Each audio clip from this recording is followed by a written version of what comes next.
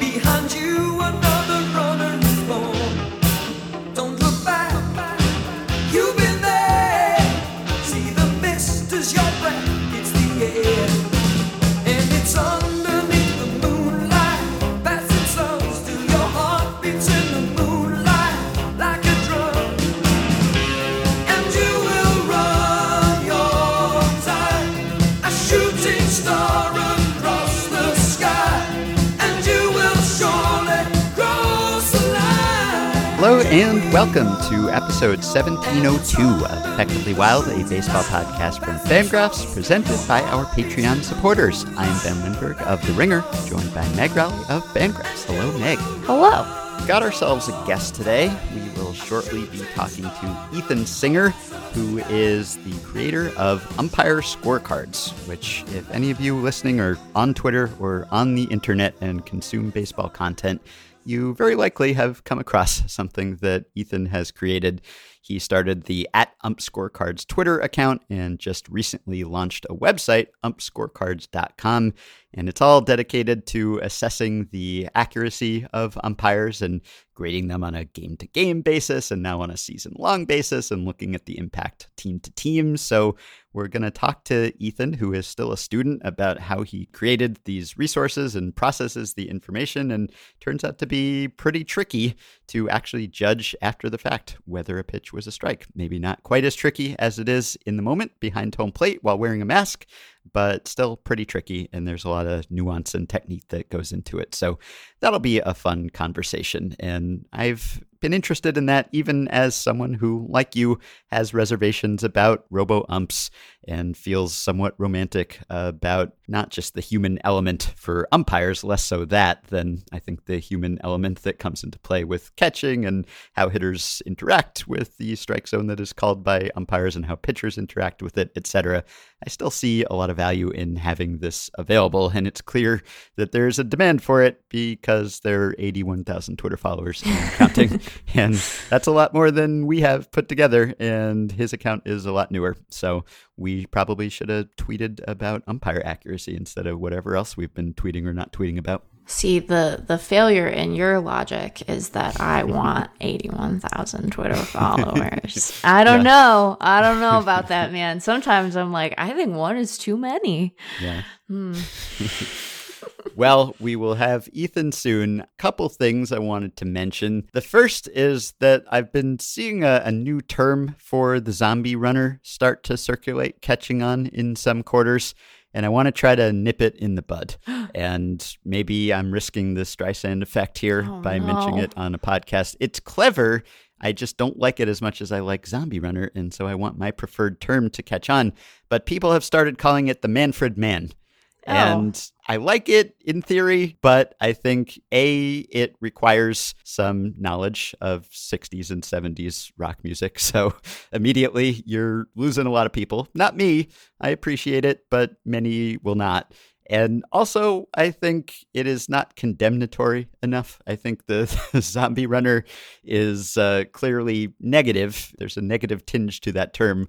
Whereas the Manfred Man, clever as it is, it doesn't necessarily express the idea that the Manfred Man is a bad thing. I guess it's sort of mocking a little bit, but it could also be sort of celebrating Rob Manfred for having the boldness to innovate and put a runner on second base to start extra innings. So I don't care for it. I think it's hard to say.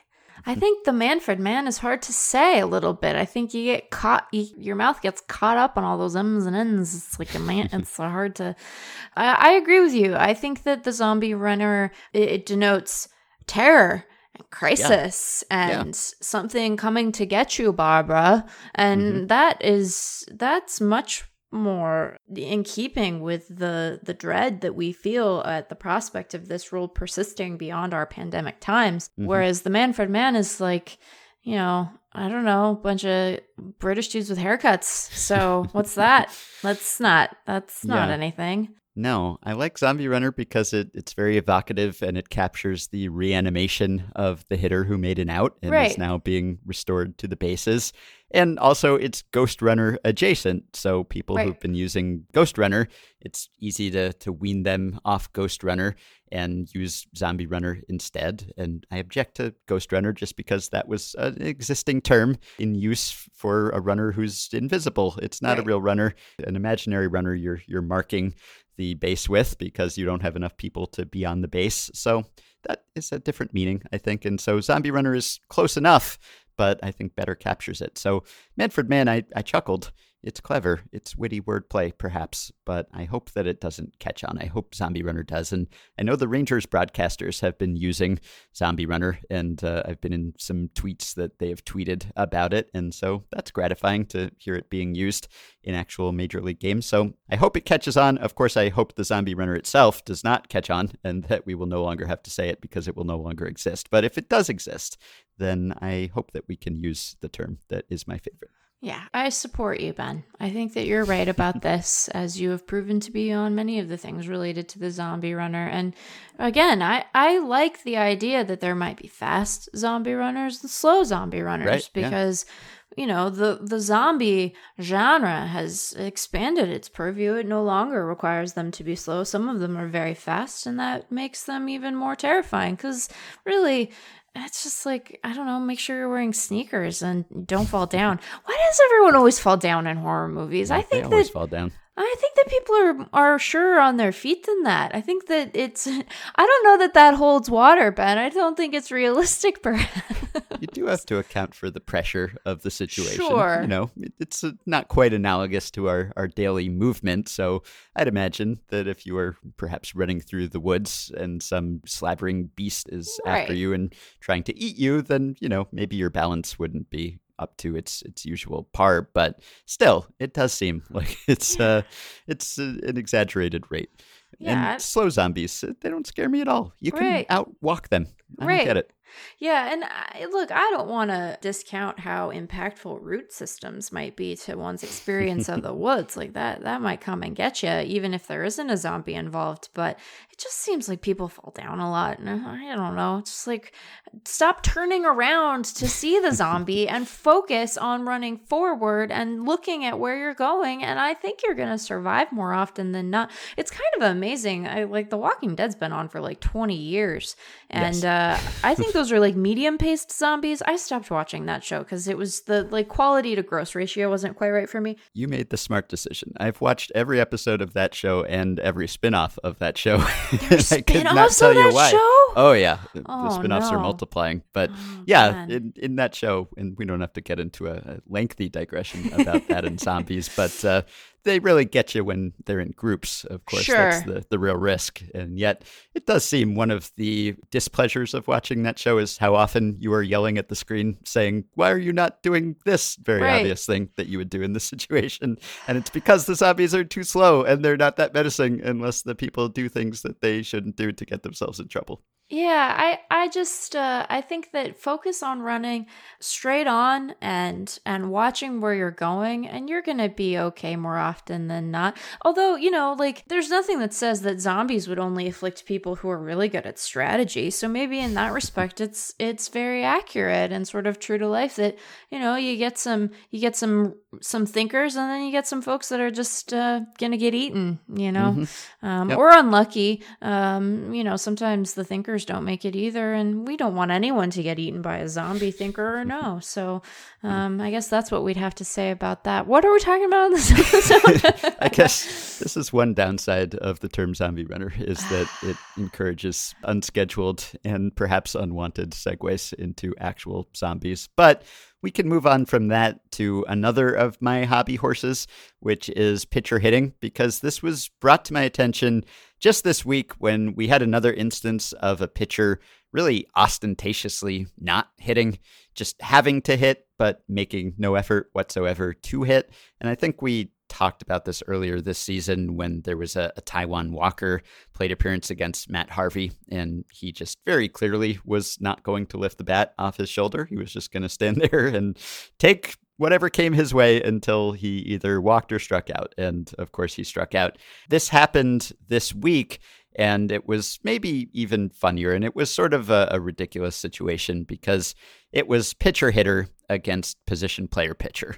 Oh, and boy. really, that's just a race to the bottom. And I've been meaning to try to figure out analytically which is worse, which is more incompetent, a pitcher who is trying to hit or a position player who is trying to pitch. They're both pretty terrible. And really, you could say it's one of the sort of nice, but albeit strange things about baseball is that we so regularly get to see people do things that they are not qualified to do and are not trained to do and not selected to do. I mean, in many sports, how often do you see someone perform as incompetently and look as incompetent as a pitcher hitter does or a position player pitcher? And these are fairly routine things. Pitcher hitting is an extremely routine thing, and position player pitching has become a fairly routine thing. And one thing that I do value about pitcher hitting is that the steep decline over time does enable us to see how much better players have gotten at doing the things that they are actually trying to be good at.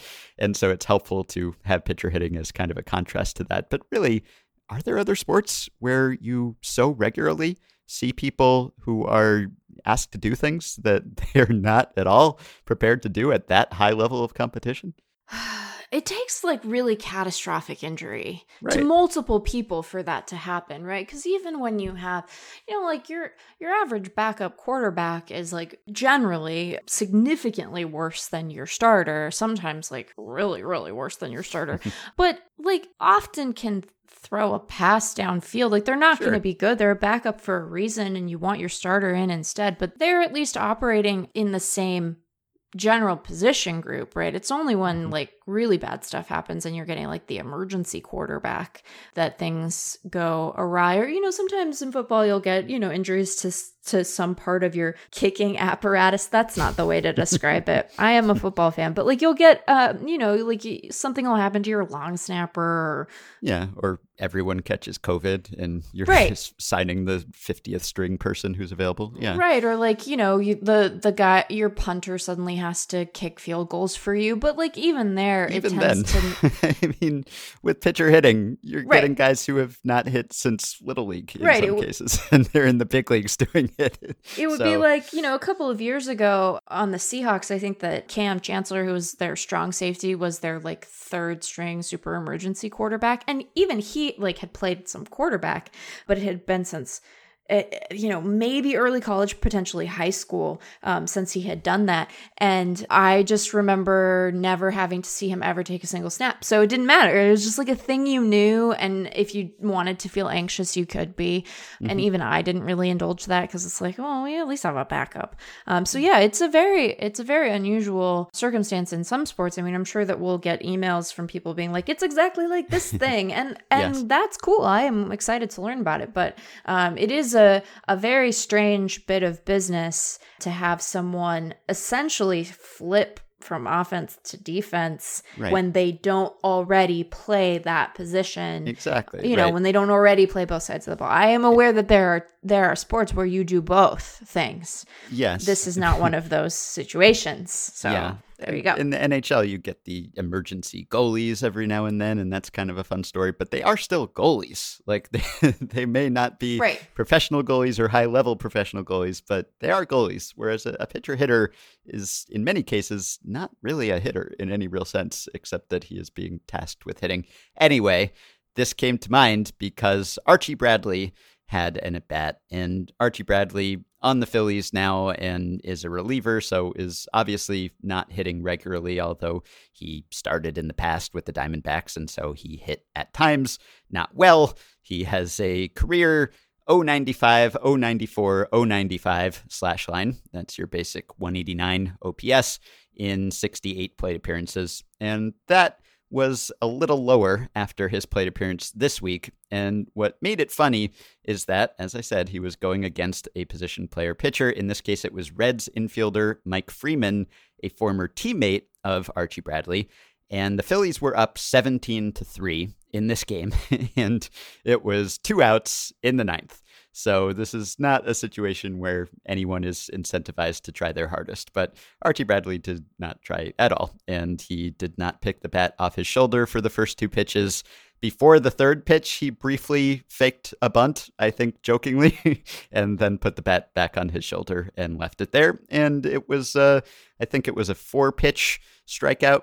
So he did not swing, did not even feign that he was going to attempt to swing. And so having seen that and having seen Taijuan Walker do the same in a little bit less of a lopsided situation, I wondered whether this was getting more widespread.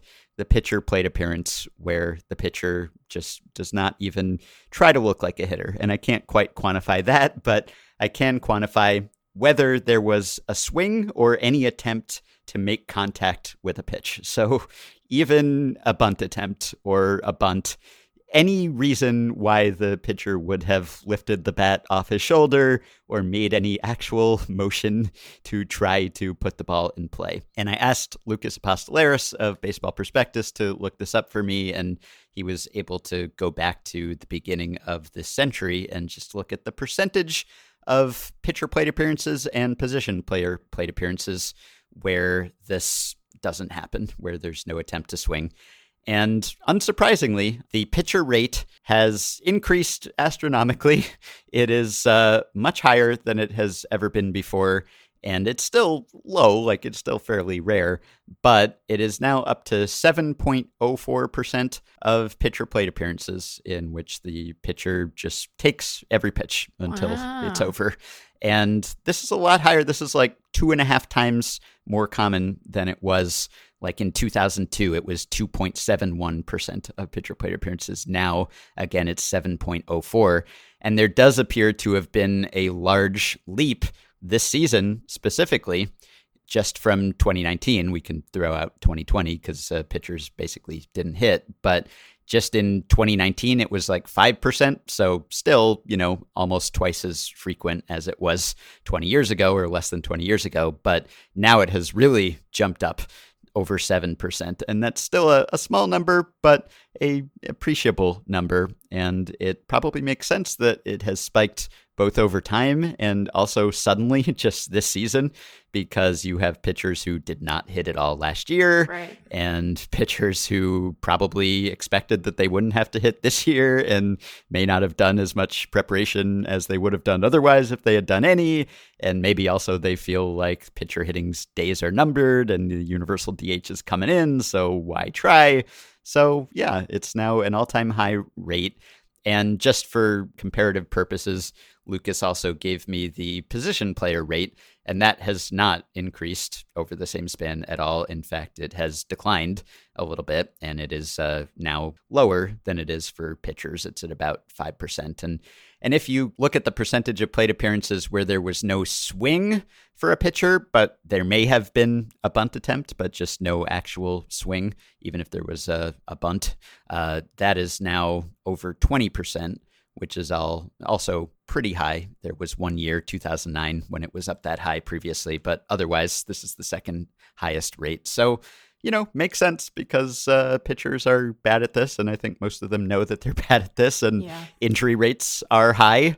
So, why bother? Obviously, why bother if you're going against a position player or pitcher in a 17-3 game and it's a former teammate of yours? But even in other situations, it may just not be worth the risk of pulling an oblique or hurting your hand or something. So you just stand there and take it until the suffering is mercifully over. I know that this is not exactly the same thing because, there are going to be instances, every single game where a pitcher has to hit in the course of a couple of times, right, in the course of being a starter.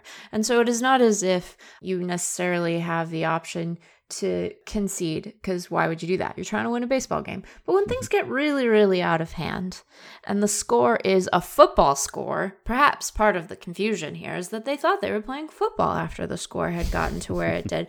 But I do wonder sometimes about why we're so reluctant to forfeit, just generally. And then what is a pitcher keeping the bat on his shoulder but forfeiting the plate appearance, right? He's not forfeiting the game. He's still going to go try his hardest when he has to pitch, but you're essentially conceding the plate appearance.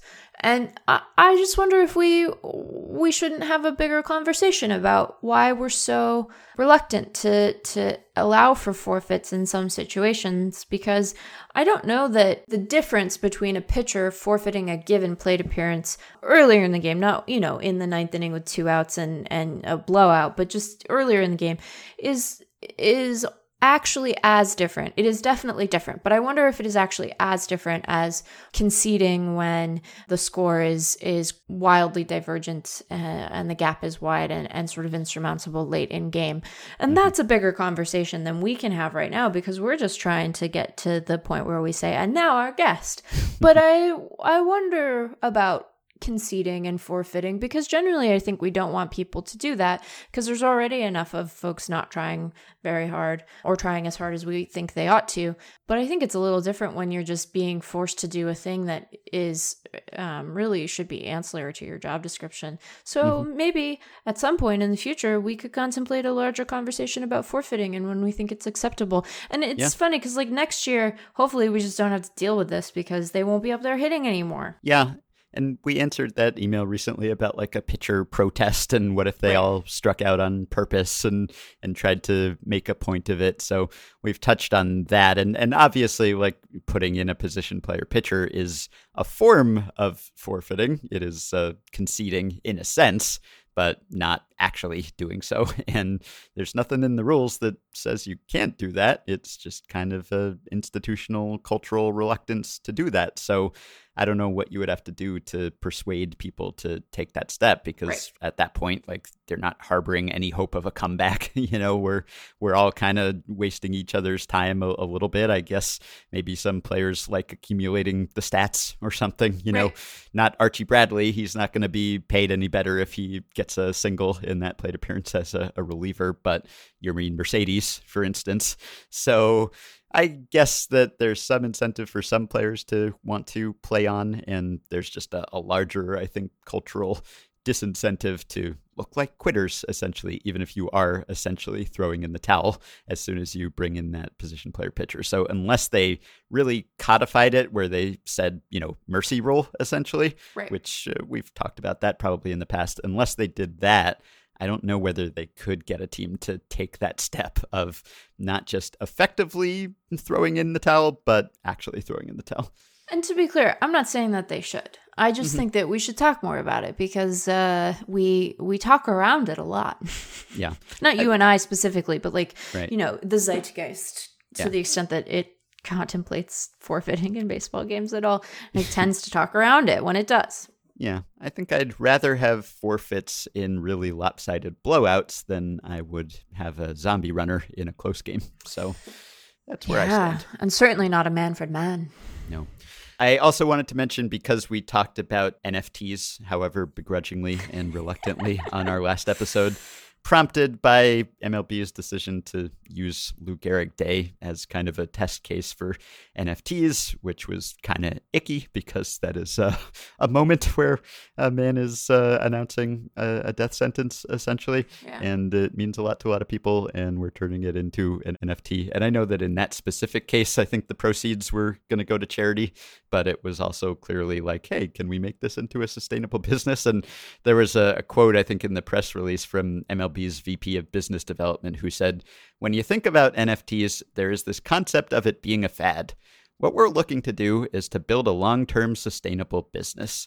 And I have bad news for the VP of Business Development, which is that it certainly looks like a fad.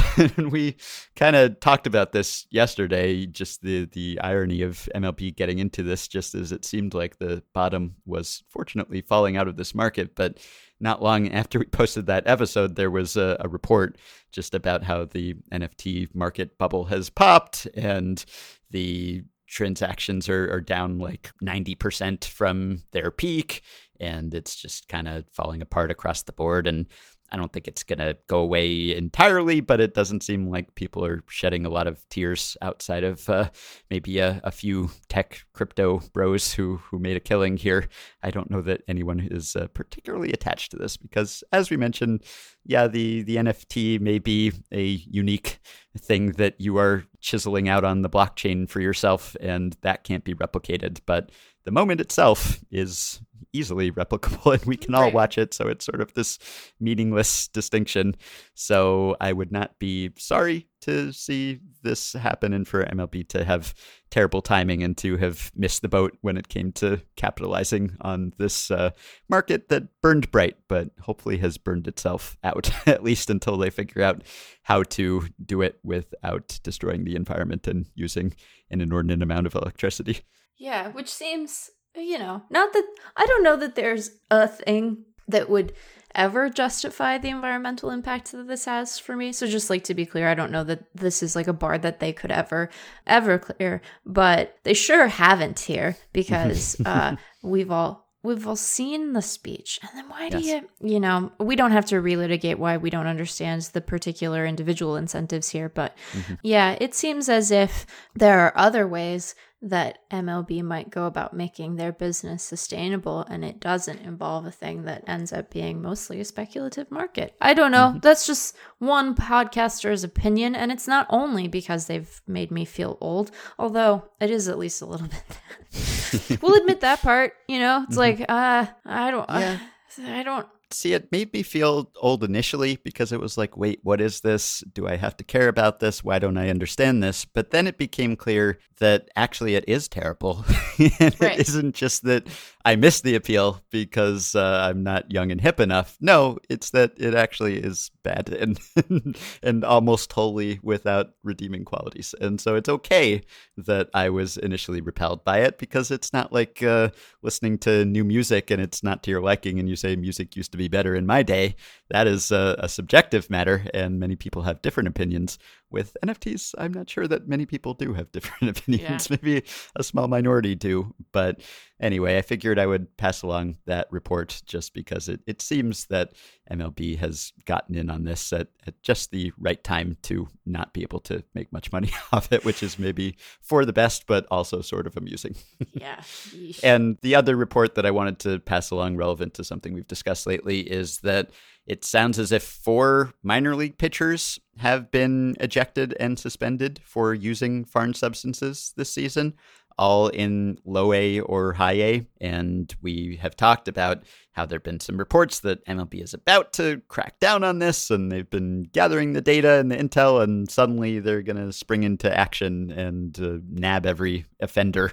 I don't know if that's actually going to happen, but I do wonder whether picking on these players in low A or high A is their way of kind of testing that out, doing a trial run where no one is really paying attention and no one has the standing to be upset about it or to make much of a fuss about it. So I feel a little bit bad if that's the case for the minor league pitchers who are the test cases, the sacrificial lambs here. Yeah. But I also sort of approve of trying to do something about this problem, and perhaps this is a step toward that. So anyway, there is reportedly a meeting on Thursday, which is possibly taking place as we speak. We haven't heard anything about the outcome of that, but supposedly foreign substances was one of the items on that owners' meeting agenda. So there may be some concrete action that comes of this, and perhaps those minor league pitchers getting tossed is sort of the tremor before the full earthquake. Yeah, it is in the rule book. Oh yeah. And so yeah, it is interesting, and will be interesting to see how this gets applied going forward. Mostly I appreciated that when this story was initially tweeted out by JJ Cooper of Baseball America, he tweeted a grab from the rule book, and that's how I learned that the 2021 rule book is finally online. Oh wow, that's a big day for you. Yeah, When's the episode when you read the rule book start to finish? The 2019 one was up there for a really long time, and they never updated it with 2020, and I kind of give them a pass because it was a busy year and a lot was going on. But then the calendar switched to 2021 and a new rule book was agreed to, and it took a really long time, but now it's here, and so it's just like a really big day for me. But yeah, terrible for these guys. I do wonder if you started at those lower levels, whether that would then percolate upward eventually. Right. Like if it were like the pitch clock or the zombie runner, unfortunately, if it were one of these things that were sort of tested and enforced in the minors first, would that be a way to eradicate it without having the uncomfortable confrontation of doing it in the major league spotlight, because eventually that would be sort of similar to what we talked about the other day, which is what if you just legalized it for players who were already doing it, right? And then you just phased it out over time. That would be essentially what this is. So like ban it in the minors and then hope that no one gets in the habit of using the foreign substances, and then they graduate to the big league level, and maybe you're not enforcing it as strictly anymore, but they just won't be accustomed to using it. Or maybe they would just start using it then because then it would matter even more and the incentive would still be there. Yeah, I mean, I think that we're about to see a pretty dramatic shift if this is going to be taken seriously at the big league level. I think you're going to see a lot of guys who are like, well, I guess I got to figure out how to do a different thing. And so I think this might be a situation where the strict enforcement at the major league level actually is what ends up being a chilling effect. And the part that I'm really curious to see is what effect it has on amateur players, right? Like, because if you watch a college game, you see the same set of things. I imagine that the substances they have access to are perhaps different, but you still see guys going to their hat and going to their belt and messing around in the glove. And so I imagine that part of that is due to the fact that they understand that there will not be, for the ones who have big league aspirations, that there will not be a serious culture of enforcement around foreign substances. And so they want to have as much spin as they can on their fastball or on all their other pitches for that matter. And so I want to see what the knock-on effects are outside of affiliated ball too, because, you can't. It would be a real shame if you got drafted with one thing and then they're like, oh, he can't do that thing again. Yes. Yeah. And the last thing I wanted to mention is that Mike Marshall passed away on Monday at age 78, the former pitcher of the 60s and 70s and early 80s. He pitched for 14 years and he had quite a career. Of course, most famously won the Cy Young Award in 1974. But had, I think, 4 top 5 finishes, 5 top 10 finishes in the Cy Young Award race, and just really one of the best baseball reference pages because your mind boggles when you look at some of the seasons that he had and the way that he was used in those years with the Expos and Dodgers and other teams. And he was also very much a trailblazer when it came to biomechanical analysis and trying to prevent injuries and optimize performance. And Jeff Passan has a good piece up at ESPN about that now, which I will link to. But that was something I heard all the time talking to people for the MVP machine who cited Mike Marshall as an influence and the way that he was thinking of these things in a really counterintuitive and kind of iconoclastic way. And, maybe some of his claims were a bit exaggerated, and certainly he was a prickly personality and wasn't always the most persuasive when it came to getting people on board with his techniques. But in the use of slow motion video and talking about what we now know as seam shifted wake and spin axis and all of these things, he was really ahead of his time. So he kind of gave rise, I think, to a lot of the way that pitching development works now. But on the other hand, the way that he pitched is not at all in evidence in today's game. Yeah. And we got a question about that from a listener, Shane, who said, the baseball world learned about the passing of Mike Marshall today. This was earlier this week. Someone I have quite the soft spot for because of his unicorn-like usage. Marshall's use to me resembles a reverse starter. He would be asked to work anywhere from 1 to 6 innings and broke records for pitcher appearances, games finished, and more, and even won the Cy Young Award in 1974. My question is, why do you think this form of pitcher usage has never really caught on? Do you see it as a potential avenue for new developments in pitching usage, with the rise of the opener as a strategy and with Joe Musgrove pitching 5 innings in relief to finish the game against the Astros Sunday? I can't help but feel it's odd that this type of usage hasn't at least been experimented with by more teams over recent years. Any thoughts on this? And really, I mean, it looks like not just out of another era, but some sort of alien world or something. When you look at his line from 1974, 106 games pitched, 83 games finished, 21 saves, 208 and a third innings pitched.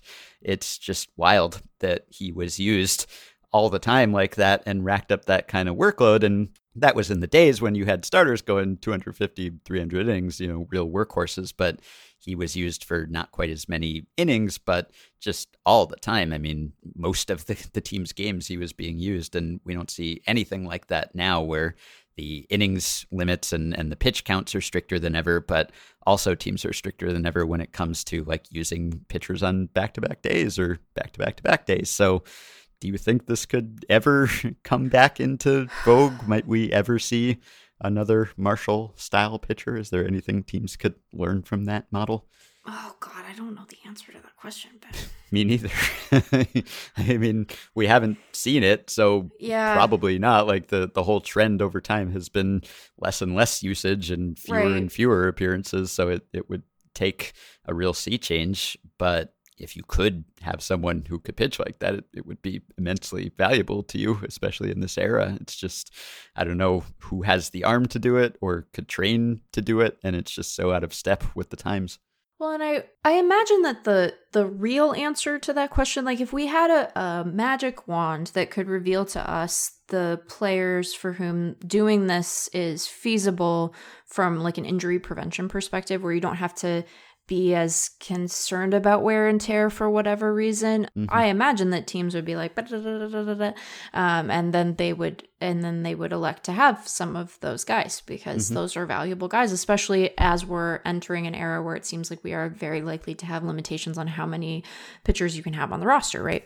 And so you want to have guys who can really do what's being proposed here, but we don't have that. And so I think that what will likely happen is that you continue to see pitcher usage dip or at least plateau, because if you're wrong, right? If you don't have the magic wand and you are overtaxing a guy, the risk to you and to the player is potentially catastrophic, right? It's at the very least, it might be career altering. Yeah. And the downside to not doing that is just that he doesn't go quite as long. And so I think that risk reward calculus is always going to lend itself toward throwing fewer pitches rather than more. Yeah. And you're going to have guys who sort of volunteer to throw more than that. And there are, like if you're a guy who can go 200 innings and you can accumulate a bunch of stats, that's valuable not only to the team, but to you potentially, right? It might make you well compensated in free agency, and it might boost numbers that get you paid in arbitration. But I think that not just for those reasons, but to really try to manage load for guys and keep them as healthy as possible, that you're just going to see teams really reticent to do that. And even the guys who volunteer, right? Like, Bauer wanted to throw every day, not every day, but he wanted to throw really often. Yeah. And he wanted to throw a lot. And I think that the number of players who are going to be keen to sort of volunteer for that kind of a workload is going to be limited, because they're also concerned about the health of their arms and, are probably wanting to pitch enough to be valuable and to stay a starter and to be compensated like one, but are going to be mindful about sort of maintaining their health so that they can go as many seasons as possible. And so I think those things are likely to counterbalance it. So Yeah, I think Russell Carleton has written about the potential for some sort of hybrid role where it's kind of in the middle. It's not the 1-inning guy, and maybe it's not exactly a long man, but maybe it's like a 3-inning reliever or something. And we kind of don't even have a term for that is in common usage because it's so rare now. And as you see the lines blur between starters and relievers, and you look at like the Rays pitching staff and it's like, what is this? Is this an opener? Is this a bulk guy? Is this just something in the middle? I don't know. It's just all kind of a big jumble of guys who go 3 or 4 innings or whatever. So I guess that kind of in a way brings you closer to the Marshall model, but also not really, because they're still working pretty sparingly. So I think you would need either an advance in injury prevention, which Mike Marshall probably would have said, hey, follow my plan and no one will ever get hurt again, or you'd need some real restriction on pitcher usage, either in game or over the course of a season or on the roster at any one time. Then that would maybe make teams a little more willing to try it. But yeah, as you said, you kind of like err on the side of safety and protecting pitchers, which is good. And maybe we've taken it too far, but you don't want to ruin anyone's career. Although you also don't want to impair anyone's performance by having them pitch a lot less than they're physically capable of pitching. So it's a tough balance, and I don't think we're anywhere close to figuring out exactly what the ideal balance is. So that's going to keep evolving, but Yeah. it doesn't seem like we're any closer to swinging back toward the Marshall model, unfortunately, as fun as that would be. Yeah, I think that that's right. And I'd rather us be careful and have guys' careers extend as long as they can and have them avoid major surgery or injury setback, because pitching's just bad for you anyway. Like no matter how careful you are and what kind of load management you do, there's always a risk because it's just an incredibly taxing activity. And so we don't need to help out. I was about to say that in a weird way. Like, we don't need to help out the UCLs. It's like, no, we really do need to help them out. We don't need to. They need all the help they can get. Right. We don't need to be any more cavalier with them. Not that people who want pitchers to go long are being cavalier, but like they're prone to breakage all on their own. They don't need any assistance in that regard. So yeah. Right, exactly. Yeah, there's a new article every day about how injury rates are up.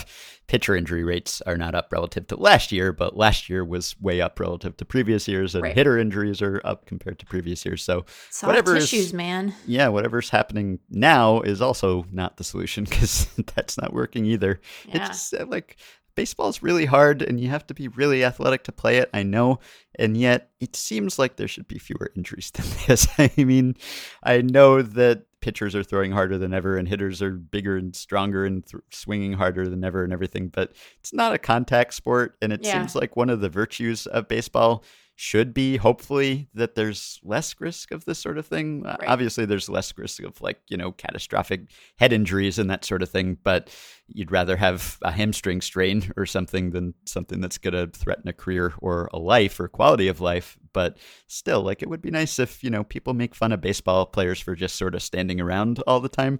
And there is a lot of standing around that happens. We must admit that. And so it would be nice if that translated to guys not getting hurt so that the best players were on the field all the time. But it doesn't seem to be happening either, even though teams are devoting all these resources to high performance and optimizing training and nutrition and all of that. But that's a larger conversation. So we hope that everyone stays safe and healthy. Yeah. And we will miss Mike Marshall and hope that there will be another Marshall-esque pitcher someday. And now we will take a quick break, and we'll be back with Ethan Singer to talk about assessing umpires. My neighbors say that I'm strange. My neighbors say I'm a weirdo. But my baby comes around about midnight, and there's a tapping on the window, and her eyes are black and her face is white. My baby's been on the ground. My baby's been on the ground. My baby's been down under the ground, and now she give me some love. Some love. Oh, back from the dead. All right, we are back now, and we are joined by the founder and proprietor of the Umpire Scorecards Twitter account at UmpScorecards and UmpScorecards.com, Ethan Singer. Hello, Ethan. How are you? I'm doing well. How are you? Good, and happy to have you. So I want to ask you about the origin story of how you got into umpire analysis and what made you want to start the account, which has gotten quite popular. And you started the Scorecards Twitter account just last August, and you're already well over 80,000 followers and climbing pretty rapidly. And I've concocted an origin story for this in my head, where you were victimized by an umpire in Little League in a pivotal moment, and you took a pitch that was outside the strike zone, and it was called a strike, and you were the GOAT, and you've had it out for umpires for years, and so you've dedicated yourself to learning the coding skills necessary to bring umpire analysis to the masses so that you could expose their fallibility. But the real story, I imagine, is a little less sinister than the supervillain origin story. So how did you get inspired to do this work? Sure. Well, I certainly wish I had an origin story nearly as interesting as something like that. But unfortunately, it is significantly more lame. I started a couple years ago. Over the summer, I read this article by a professor at Boston University who had written about the volume of missed calls in Major League Baseball. And it just randomly, I guess, came across my feed or something like that. And I was pretty interested. I mean, every baseball fan loves to complain about umpires every chance they get. So I was among that crowd.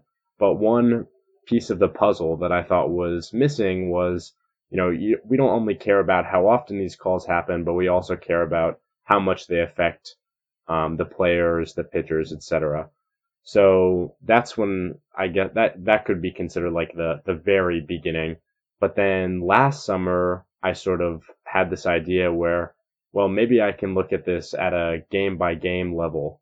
And I sort of built out this program, which, gets all the data for the games and splits it up into all the different games and generates these graphics. And then, for a while I was just making graphics by hand and posting them on Reddit, but they were really, really ugly and were not getting really any traction. So I figured Twitter might be the way to go. So I added some Twitter implementation into my programs. And yeah, then here we are today. I mean, for a while I was coasting there with about 5 or 6 likes per tweet. But then the Yankees had a sort of like big game in the playoffs, and there were a couple other big ones, and then sort of just took off from there. And I'm curious, we can get into some of the differences here. How would you distinguish what you're doing from some of the prior iterations that we've seen of this? Because I think there have been sort of umpire bots in the past that have tried to grade out umpire performances, and some of those have gotten close, but they've been wanting. And I'm curious both sort of how familiar you are with those and whether they had any role to play in how you thought about differentiating your own model, which I laud you for being both more sophisticated and seemingly much more accurate. So I'm curious how that process came to be for you. Sure. So, I mean, there's definitely a lot of things that I looked at online before starting. I'm not necessarily sure I remember the specific accounts, but just, I guess the sorts of things that I kept in mind while I was starting was, I don't want to overly criticize the umpires, which I know a lot of accounts have done, focusing specifically on, the most important missed calls, the farthest missed call, stuff like that. I wanted to be as objective as possible and just focus on performance as a whole, including when, performance is really good. And I mean, I'm sure there's other things I thought about. I really thought one of the, the most important things is the visual aspect of it and making it aesthetically pleasing as possible. I'm not quite there yet. It's still a bit cluttered. There's a lot of information, but at least, there are some nice looking graphics and some fun colors on there. So I think those were some of the big inspirations that I tried to iterate on, like versus some prior versions that I had seen, just making it look nicer and making sure to be as objective and, as analytical as possible. Yeah, and can you talk a little bit about the difficulty of assessing accuracy? Because we know it's difficult to call pitches correctly. Umpires are very good at their jobs. It's just an impossible job to do perfectly. So that part is obvious. I mean, you can tell why it would be tough to, a pitch that is moving at 90-something miles per hour and moving and, your view is obscured. And how do you tell whether it's an inch off the plate or not? Obviously, that's hard. But people might think, well, it's probably relatively simple to quantify after the fact how accurate an umpire was. But that turns out to be pretty complicated too, because there is uncertainty about where the ball was, and there's also uncertainty about where the strike zone was. So can you explain why that's the case? Yeah, sure. So there's a ton of uncertainty for sure. The first, probably the most obvious concern is that the true strike zone as determined by the rules is 3 dimensions. It has a component that spans like from the front of the plate to the back of the plate. Whereas if you use data, you're looking at a 2D representation of the strike zone as the ball crosses the plate. So that's sort of the first major, issue in determining whether a pitch is a ball or a strike. And then some other ones are, as you mentioned, the top and the bottom of the strike zone are not preset in the rules like the left and right side of the strike zone are. They're determined specifically by the batter's stance, which is hard to quantify it's very hard to get a precise, where exactly we should draw this line. And then from there, once the ball is thrown, there's some variability in terms of what the data will say about where the pitch was. So not only do we not know where the strike zone was, but we also don't know, at least to an incredible amount of precision, where the ball actually was. And so, for a while, I was looking at these measurements as if they were exactly right and that they had no tolerance. And I got a little bit of criticism for that in my earlier days. So now I sort of bake in a little bit of randomness at least into the location of the ball. But it's certainly, I would still today not say that it's entirely accurate. At least from my perspective, there is no sort of perfect way to know whether this pitch is a ball or a strike. What I'm doing now is sort of a best guess type situation where I'm just trying to present this data as transparently as possible without saying, I know that this was a ball. I know that this was a strike. So yeah, I guess those are the major difficulties in determining whether it's a ball or a strike. Well, and you don't just concern yourself with the accuracy, you're also interested in the consistency of the umpire from team to team. And I know that in earlier iterations of this project, you actually didn't have a consistency score, but now you do. What was the process like there, and what were some of the challenges you faced in trying to arrive at something that was not only accurate when it comes to consistency, which I know might be confusing given that you're also concerned with accuracy, but also easy to sort of translate and explain to someone looking at the graphics that you produce? Yeah, that's a great question. So in between last season and this season, so just in the off season, a consistency metric was by far the thing that was requested the most by people online. Because, I mean, it's somewhat intuitive. If an umpire is calling every pitch outside of the box at a certain location a strike, then, maybe it's not exactly accurate, but the batter can know it will be called a strike. So in that sense, consistency may be more important than accuracy, at least in certain cases. Not all the time, but certainly in some cases. So that was sort of the inspiration. And then in terms of difficulties, the biggest difficulty, like you said, comes in sort of taking a complicated, really a math question and turning it into, how do I communicate this in terms of just in a single game, how consistent is this umpire? So what it essentially is if you drew a box around every pitch that was called a strike, and then you took all of the balls that were called, or all the pitches that were called balls, how many of them landed inside that strike box that you had already drawn? Now that's an oversimplification. The strike box is not actually a box. It's a very oddly shaped polygon, and there are some other considerations too. But that's essentially the way it works. And I think it's a good baseline. It's pretty easy to explain to people. I think it makes intuitive sense. You don't want something that's called a ball to have also been called a strike in the same game. Obviously, that would be somewhat inconsistent. There are better things, especially on a season. Like if you had a whole season's worth of data, there are more accurate things you could do in terms of consistency, which I hopefully will be adding to the site at some point. But in terms of just a single game, this consistency metric is I think what I'm going to stick with. Yeah, and you talked about the difficulty of determining the top and bottom of the zone, and you're sort of relying on MLB's stringers, essentially, right? Who are sort of setting that maybe before every plate appearance or pitch, and sometimes there are errors in that data, which I guess would unavoidably be reflected in yours just because that's the source. And I know there are a few different methods people have used to try to get around that. Maybe you could just use like the pitches that actually have gotten called strikes against those hitters over a long period of time to sort of indirectly, see where their zone top or bottom is, or you could just use their height and, model it from there. Although then, of course, you're relying on listed heights, which are also inaccurate. So I guess there's no perfect method, but I know MLB does some post-processing of these things and kind of cleans things up after the fact sometimes. So how do you make use of that? Or, sometimes, as you note on your site, things will change a little bit between when you have the Twitter graphic up and then when the numbers are reflected on your site. Like I think we talked about the John Libka game on the podcast a few weeks ago that had a really high percentage, maybe one missed call on the Twitter graphic, but I think his max accuracy is lower now on the site. So how does that data change over time? And I guess what's the magnitude of the difference typically?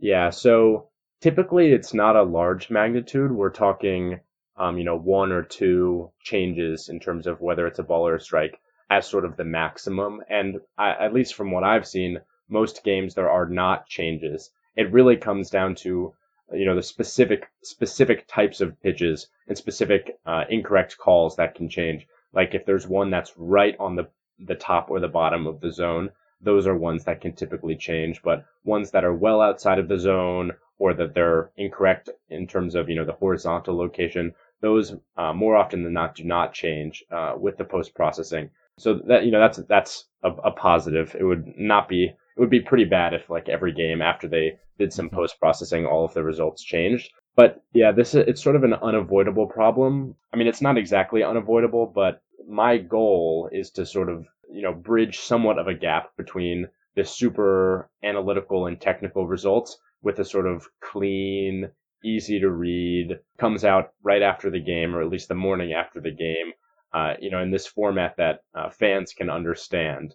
And so, so a part of that is that I don't want to wait 2 days after a game has ended for me to post them. So unfortunately, that means that sometimes it'll come out, on the Twitter in the morning, and then, if I had waited another day, I would get a different result. So this specifically impacted me recently when I was uploading data to the site, and I wasn't using data from today. I was using data from months ago because I had to upload all of that data to the site, and that data had been post-processed, whereas the data that I'm getting now is not being post-processed every day that I upload it. So there's a little bit of an inconsistency there, which is not ideal, but hopefully I will figure out some way to get around that in the future. We'll see.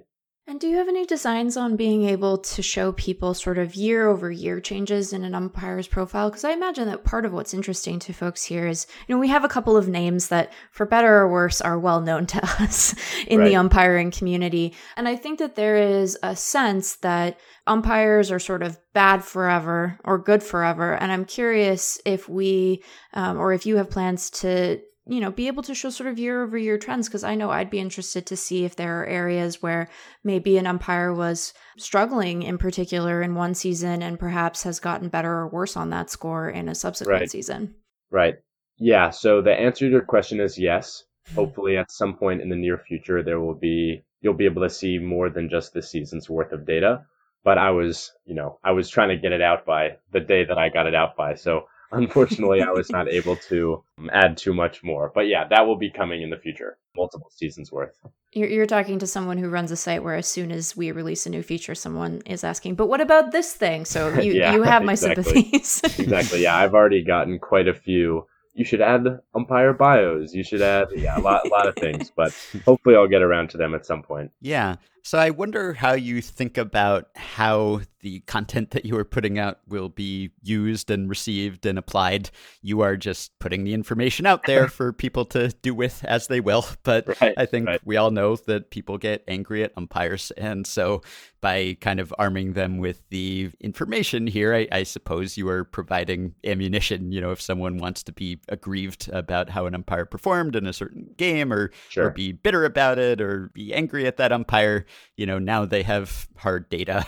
So, and, sometimes there are cases where an umpire has a great game and everyone shares that tweet and says, hey, what a great job. But I think that is probably outnumbered quite a bit by, the bad games and people being upset about that. So again, you're just presenting the information, and I guess it's kind of out of your hands what happens after that. But I wonder what level of, responsibility you think you have to kind of either, shape that discourse in some way, or whether you had any misgivings about putting this information out there because of that reception. Yeah, it is a question I think about a lot. The first thing I'll say is that you probably would think that the games with low accuracy outnumber, or at least in terms of popularity, outnumber the games with high accuracy. But more often than not, that is actually not the case. Some of the ones that do the best are the ones where there is high accuracy. I'm looking at the homepage of the site right now, which shows out of the last week of tweets, the 3 that have the most likes, and 2 are games with really high accuracy, and the third is a game with low accuracy. It's interesting. It's definitely obviously an interesting. There's both. Both are pretty widely popular. But in terms of your question about how I'm impacting the umpire analysis online scene, I have a lot of thoughts about it.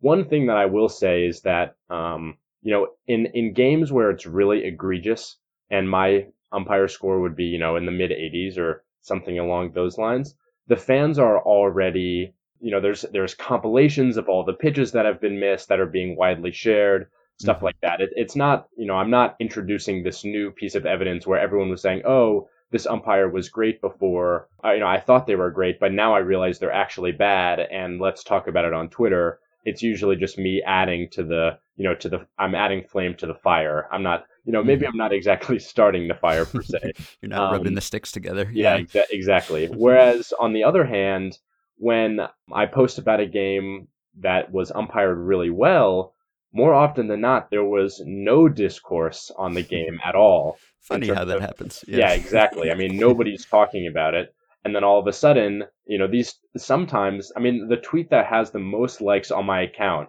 is the Libke game by far, where initially I said he had missed one call. By far, that is the most likes. I think it's around 2.5 times any other tweet, any other, a scorecard on my account. So, and there's not a lot of discourse prior to when the tweets come out. So it's certainly an interesting balance in between, trying to be as accurate as I can and then trying to, affect discourse in a way that's somewhat objective and not trying to skew too much to the umpires are terrible side or skew too much to the, maybe we should be nicer side. Just sort of trying to be as objective as possible and, just let fans go from there. Right. Yeah. And I think for what it's worth, I believe just looking at the numbers on your site and talking to some people at Baseball Prospectus about their model, which is not public, but is maybe even more sophisticated and takes into account various factors. I believe that yours is actually a little more lenient on the whole and is maybe a couple percentage points higher in terms of the average accuracy rate. So what you're putting out there, I guess, even though it will point out when umpires are incorrect, I guess, compared to certain models, maybe it is making them look even better than they are, if anything. But, I guess there is no perfect model, as we're saying. And also, as you're saying, this information is pretty pervasive already, and people are going to be mad at umpires regardless. And also, I think, the information is free. I mean, it's not a secret. It's not something that leaked. It's out there for anyone to do with what they will. And also, it's on our screens, right? All these broadcasts have K zones, and so you're seeing it on a pitch-to-pitch basis. You're looking at game day and various other tools, and those are in many cases less accurate, most likely, compared to what you're doing. So if anything, maybe it's kind of a corrective to that. And I wondered whether you could talk at all about those screens, since that is the most prevalent way probably that we interact with this data and umpire evaluation. Even if on the broadcast they're not tabulating the number of missed calls, you're seeing whether that dot is inside or outside the strike zone. But in many cases, that is not really reflecting reality. Yeah. I mean, it's very analogous to the work that I do in the sense that, I tweet it in the morning and then in the afternoon, it might not be accurate by then.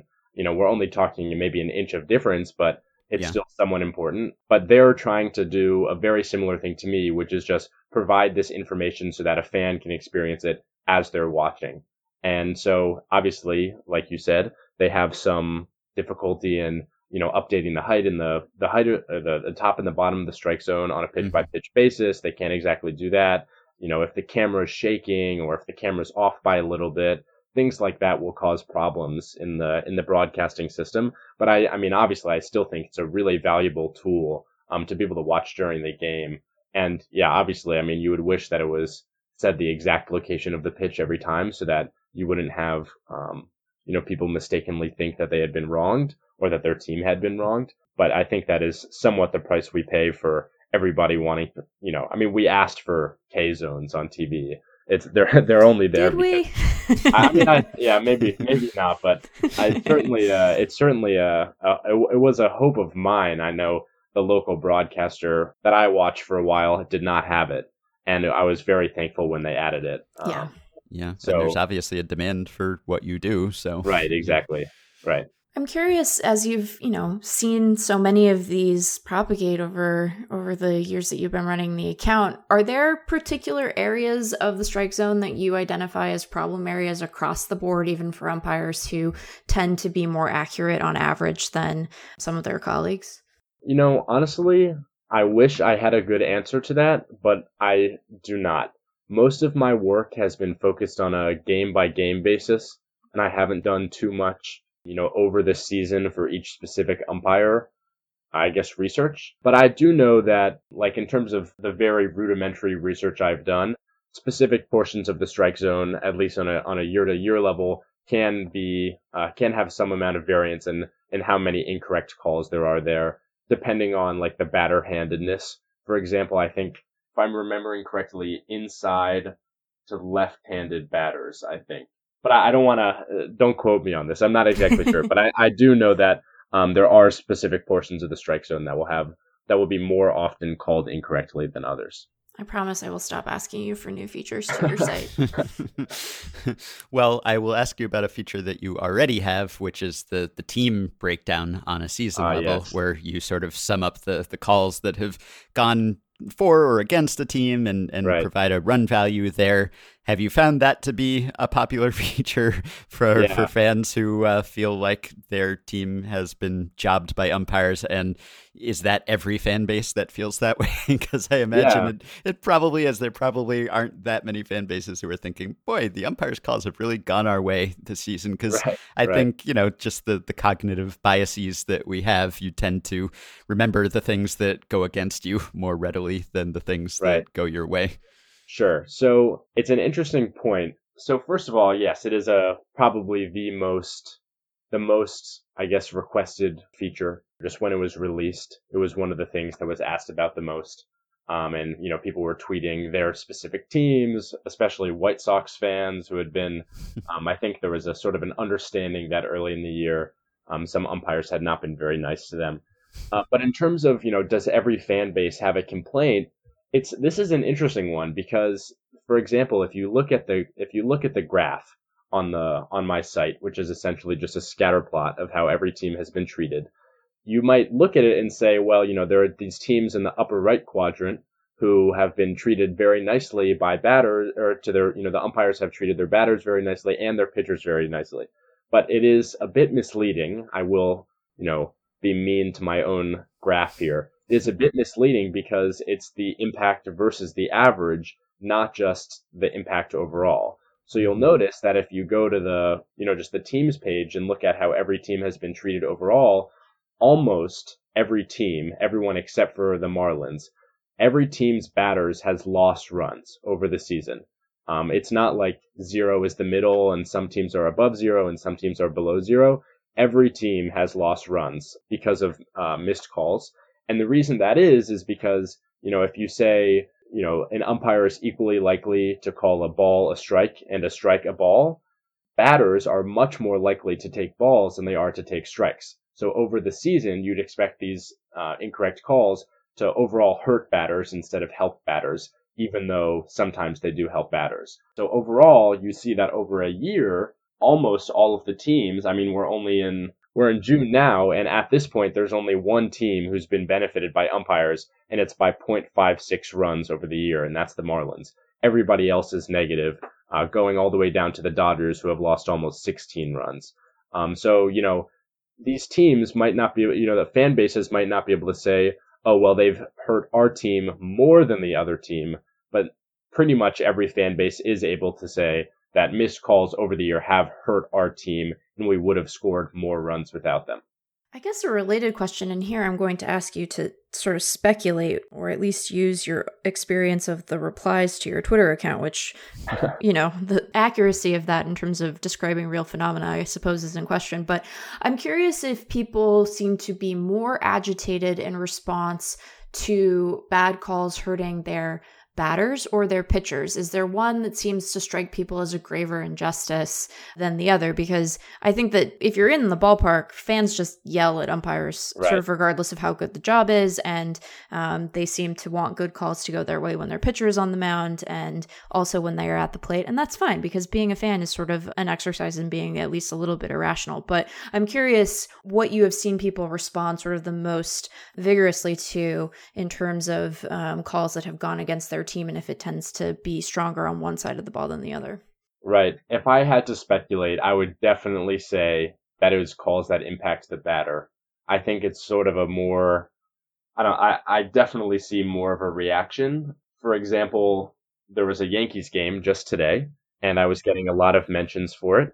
And all of nearly, I'd say probably 95% of the mentions are looking at this is what Ryan Yarbrough's pitches were, and they were called strikes. Not, this is what Garrett Cole's pitches were, and they were not called strikes. I think most of the time people care about how their own batters have been treated because it feels like maybe I'm not exactly sure why, but to me it's sort of like, well, it's my team's turn now, and this is how we've been affected. For some reason, I'm not sure exactly why, but I mean, even in situations that are really comparable, like the same bases loaded, 2 outs, 3-2 pitch on both sides, you'll see more comments, at least from like one team's perspective, on the event where their team was batting, not on the one where their team was pitching, even if both of them went against the team that they favor.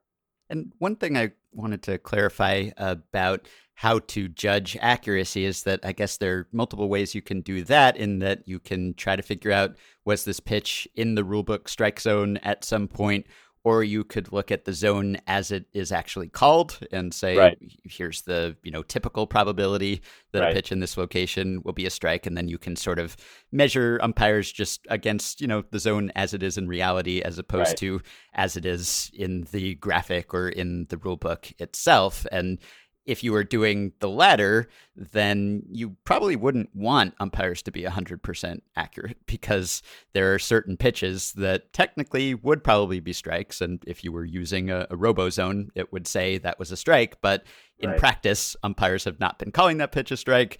Hitters have not expected for that to be called a strike against them. We saw this issue with the Atlantic League testing the TrackMan zone and thinking that was a strike. And, it's maybe a curveball that just kind of clips the front bottom edge of the zone, and then it sinks so low that by the time the catcher right, catches it, it doesn't look like it possibly could have been a strike, but it is technically. So right.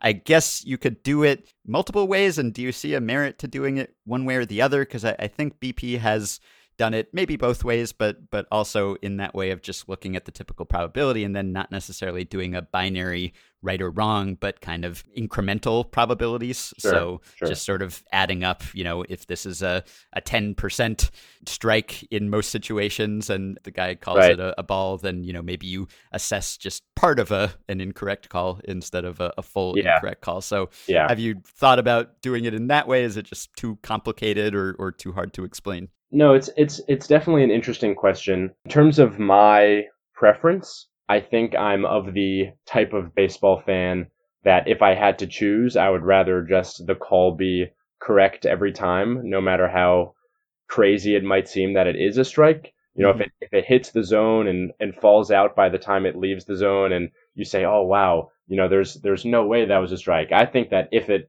is a strike, if it was a strike, it should be called a strike. So I'm sure that's part of my like bias that has gone into the creation of my system. But in terms of why I don't do it incrementally and I just look at every call and say, was this accurate? Was it not accurate? And then weight each call by the same amount, no matter how close it was.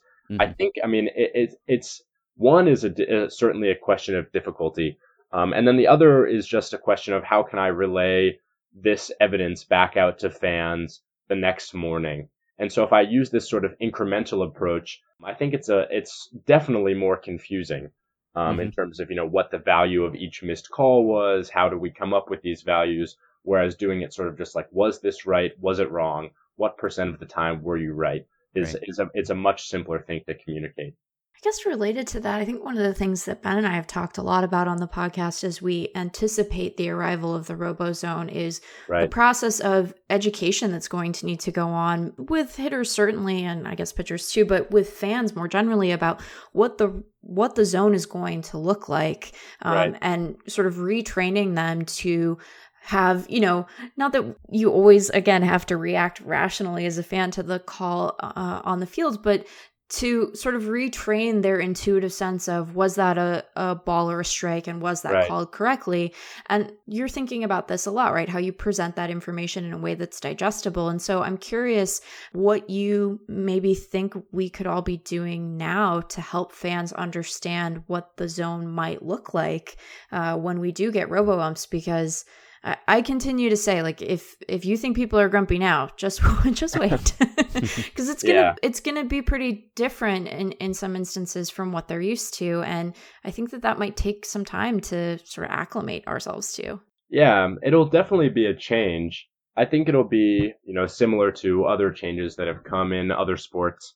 In professional soccer, a lot of leagues are adding, like more stringent technology adjacent offsides rules where, they draw these really specific lines and there's pretty harsh reactions to that.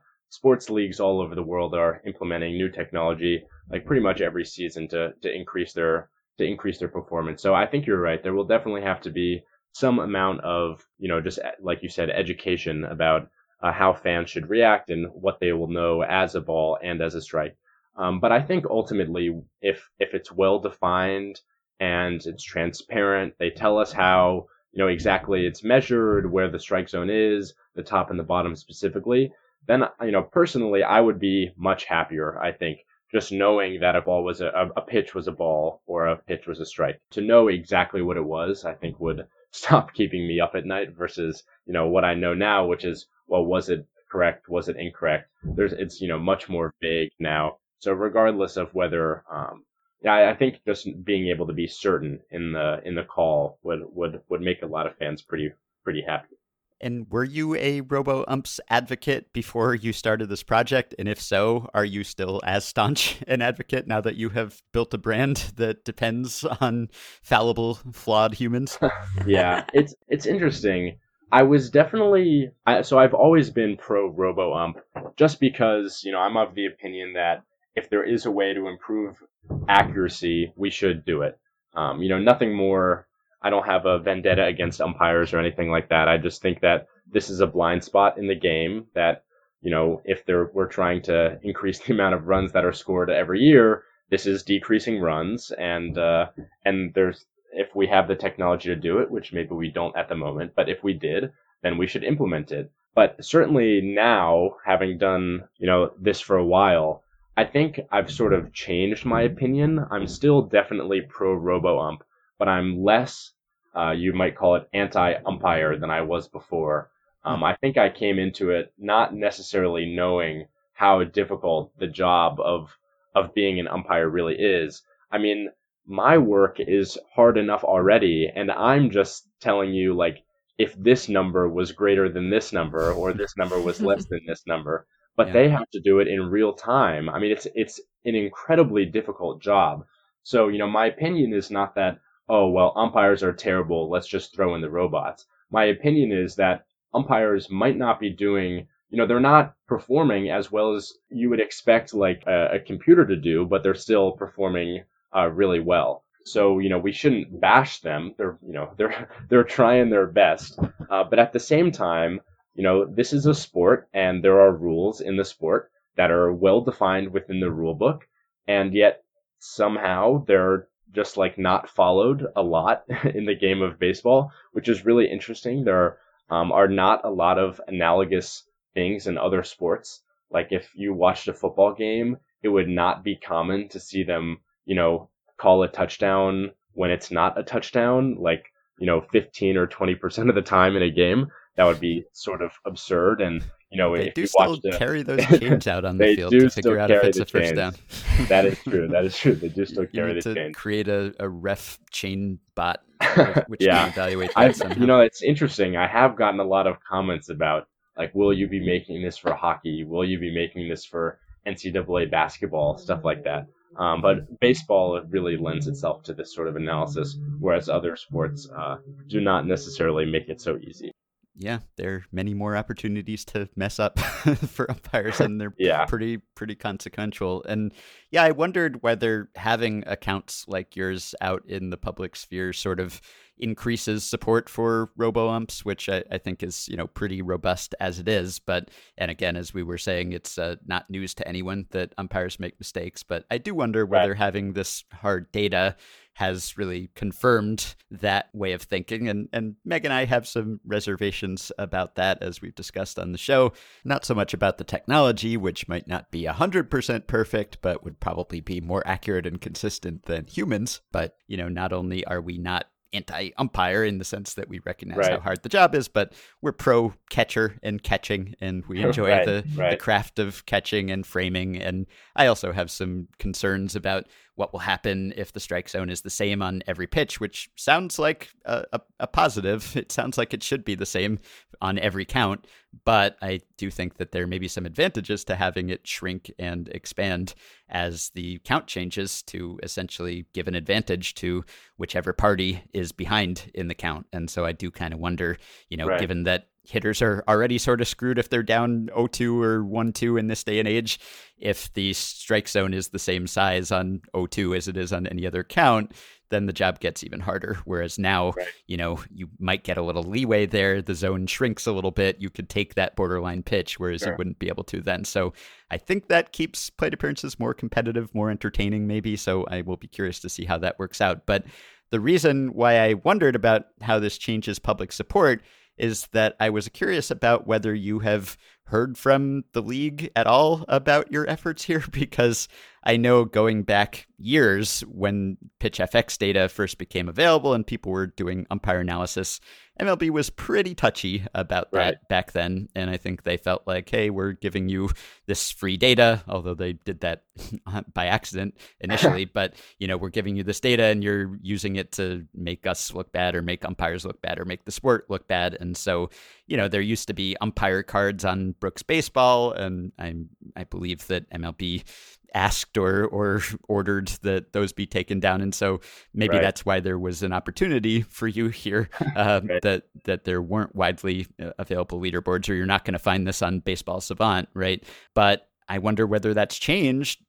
Because I think the information is more accessible. There's this public stats API now, so it would be hard to restrict how people use that information, I think. Whereas in the past, there would be individual feeds that would be sent to certain sites and in theory could be cut off. But Right. also because MLB seems to be pro robo these days. So not that they want to embarrass the umpires or make people doubt the legitimacy of the games, especially with Sure. gambling going on and everything. But I wonder whether they think, well, if it convinces people that we need robo-umps, then maybe it's nice to have it out there. So have you Yeah. heard in either direction anything, any pushback, any praise, anything?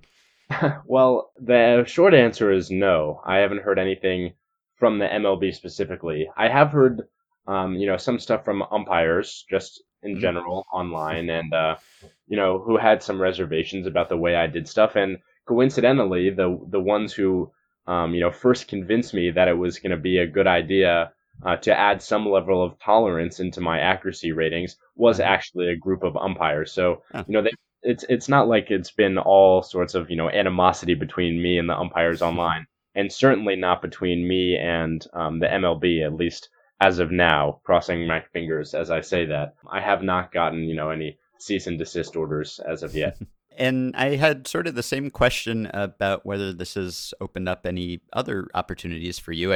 I wonder whether a project of this nature has brought you to teams' attention, or whether that is something that you want to pursue. Because I see on your website you've done a lot of database projects, and some of them have nothing to do with baseball or sports. So is this a direction you want to keep going in, or have you kind of been pulled in this direction because of the response?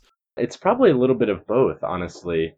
There certainly has been. I mean, it's a big project, and Yeah. there's some amount of luck in it that it took off. But it's a lot of work, and so I'm very thankful that seemingly some people have noticed.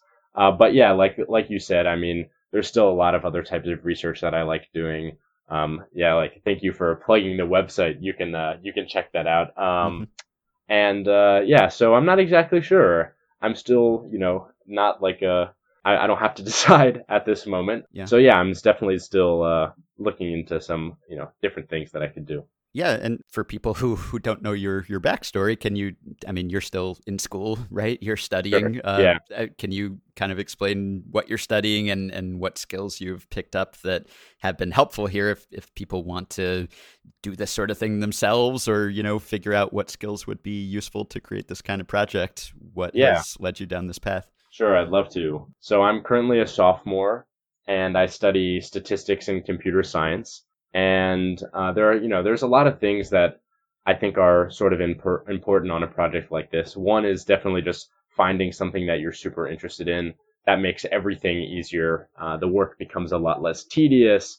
It's much easier to work for long periods of time and work on many things at once if you actually enjoy the work that you're doing. So try to find a project that you find interesting. And then, I didn't really know a ton about, programming and APIs before I got started in this project. So, if you're trying to start a project, definitely don't consider the fact that you don't know everything about what you're about to embark on as a reason not to. So yeah, that's like definitely some advice that I have. And then I guess the other advice that I have is, this is sort of like a great case study of just put something out into the world and then maybe people will enjoy it.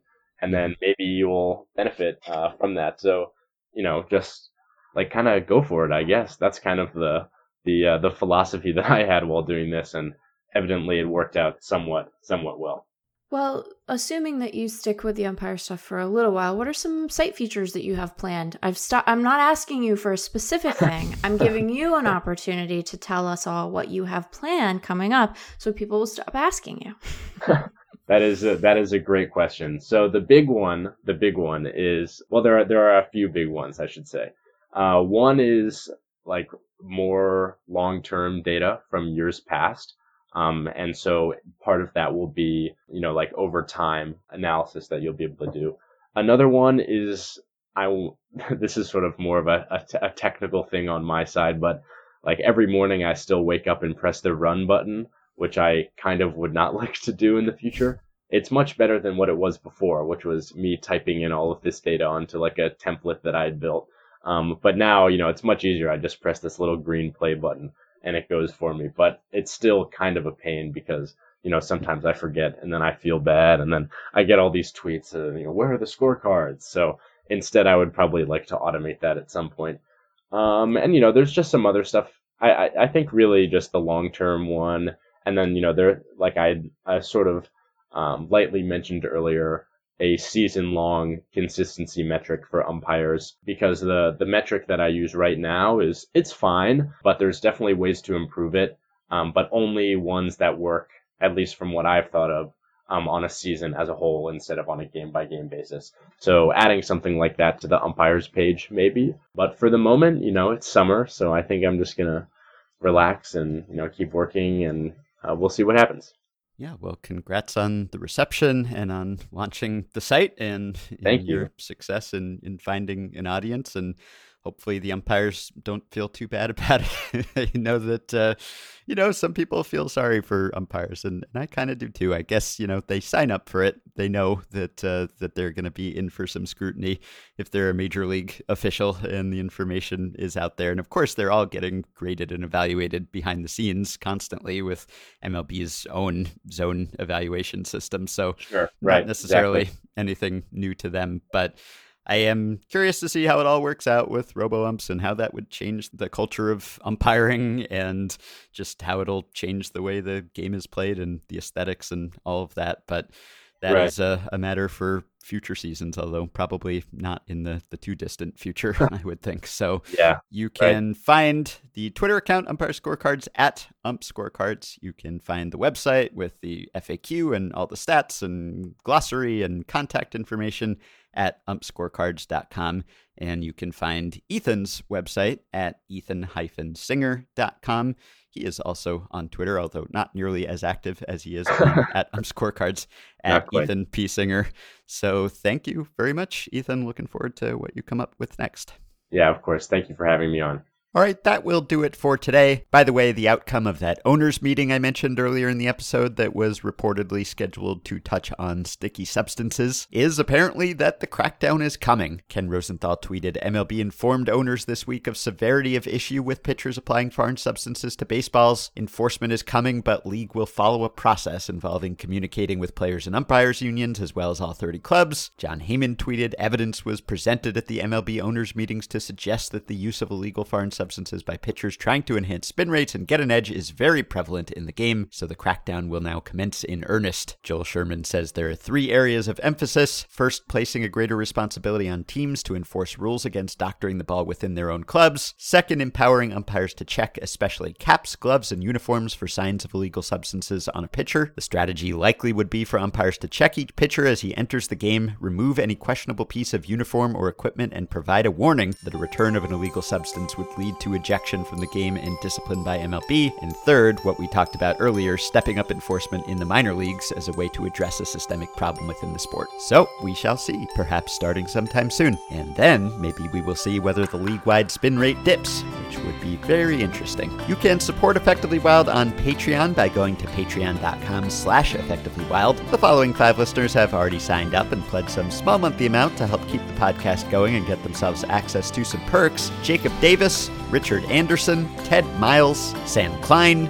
and Ryan Fraser. Thanks to all of you. You can join our Facebook group at facebook.com/groups/effectivelywild. You can rate, review, and subscribe to Effectively Wild on iTunes and Spotify and other podcast platforms. Keep your questions and comments for me and Meg coming via email at podcast@fangraphs.com or via the Patreon messaging system if you are a supporter. Thanks to Dylan Higgins for his editing assistance, and we will be back with another episode before the end of the week. Talk to you soon. I knew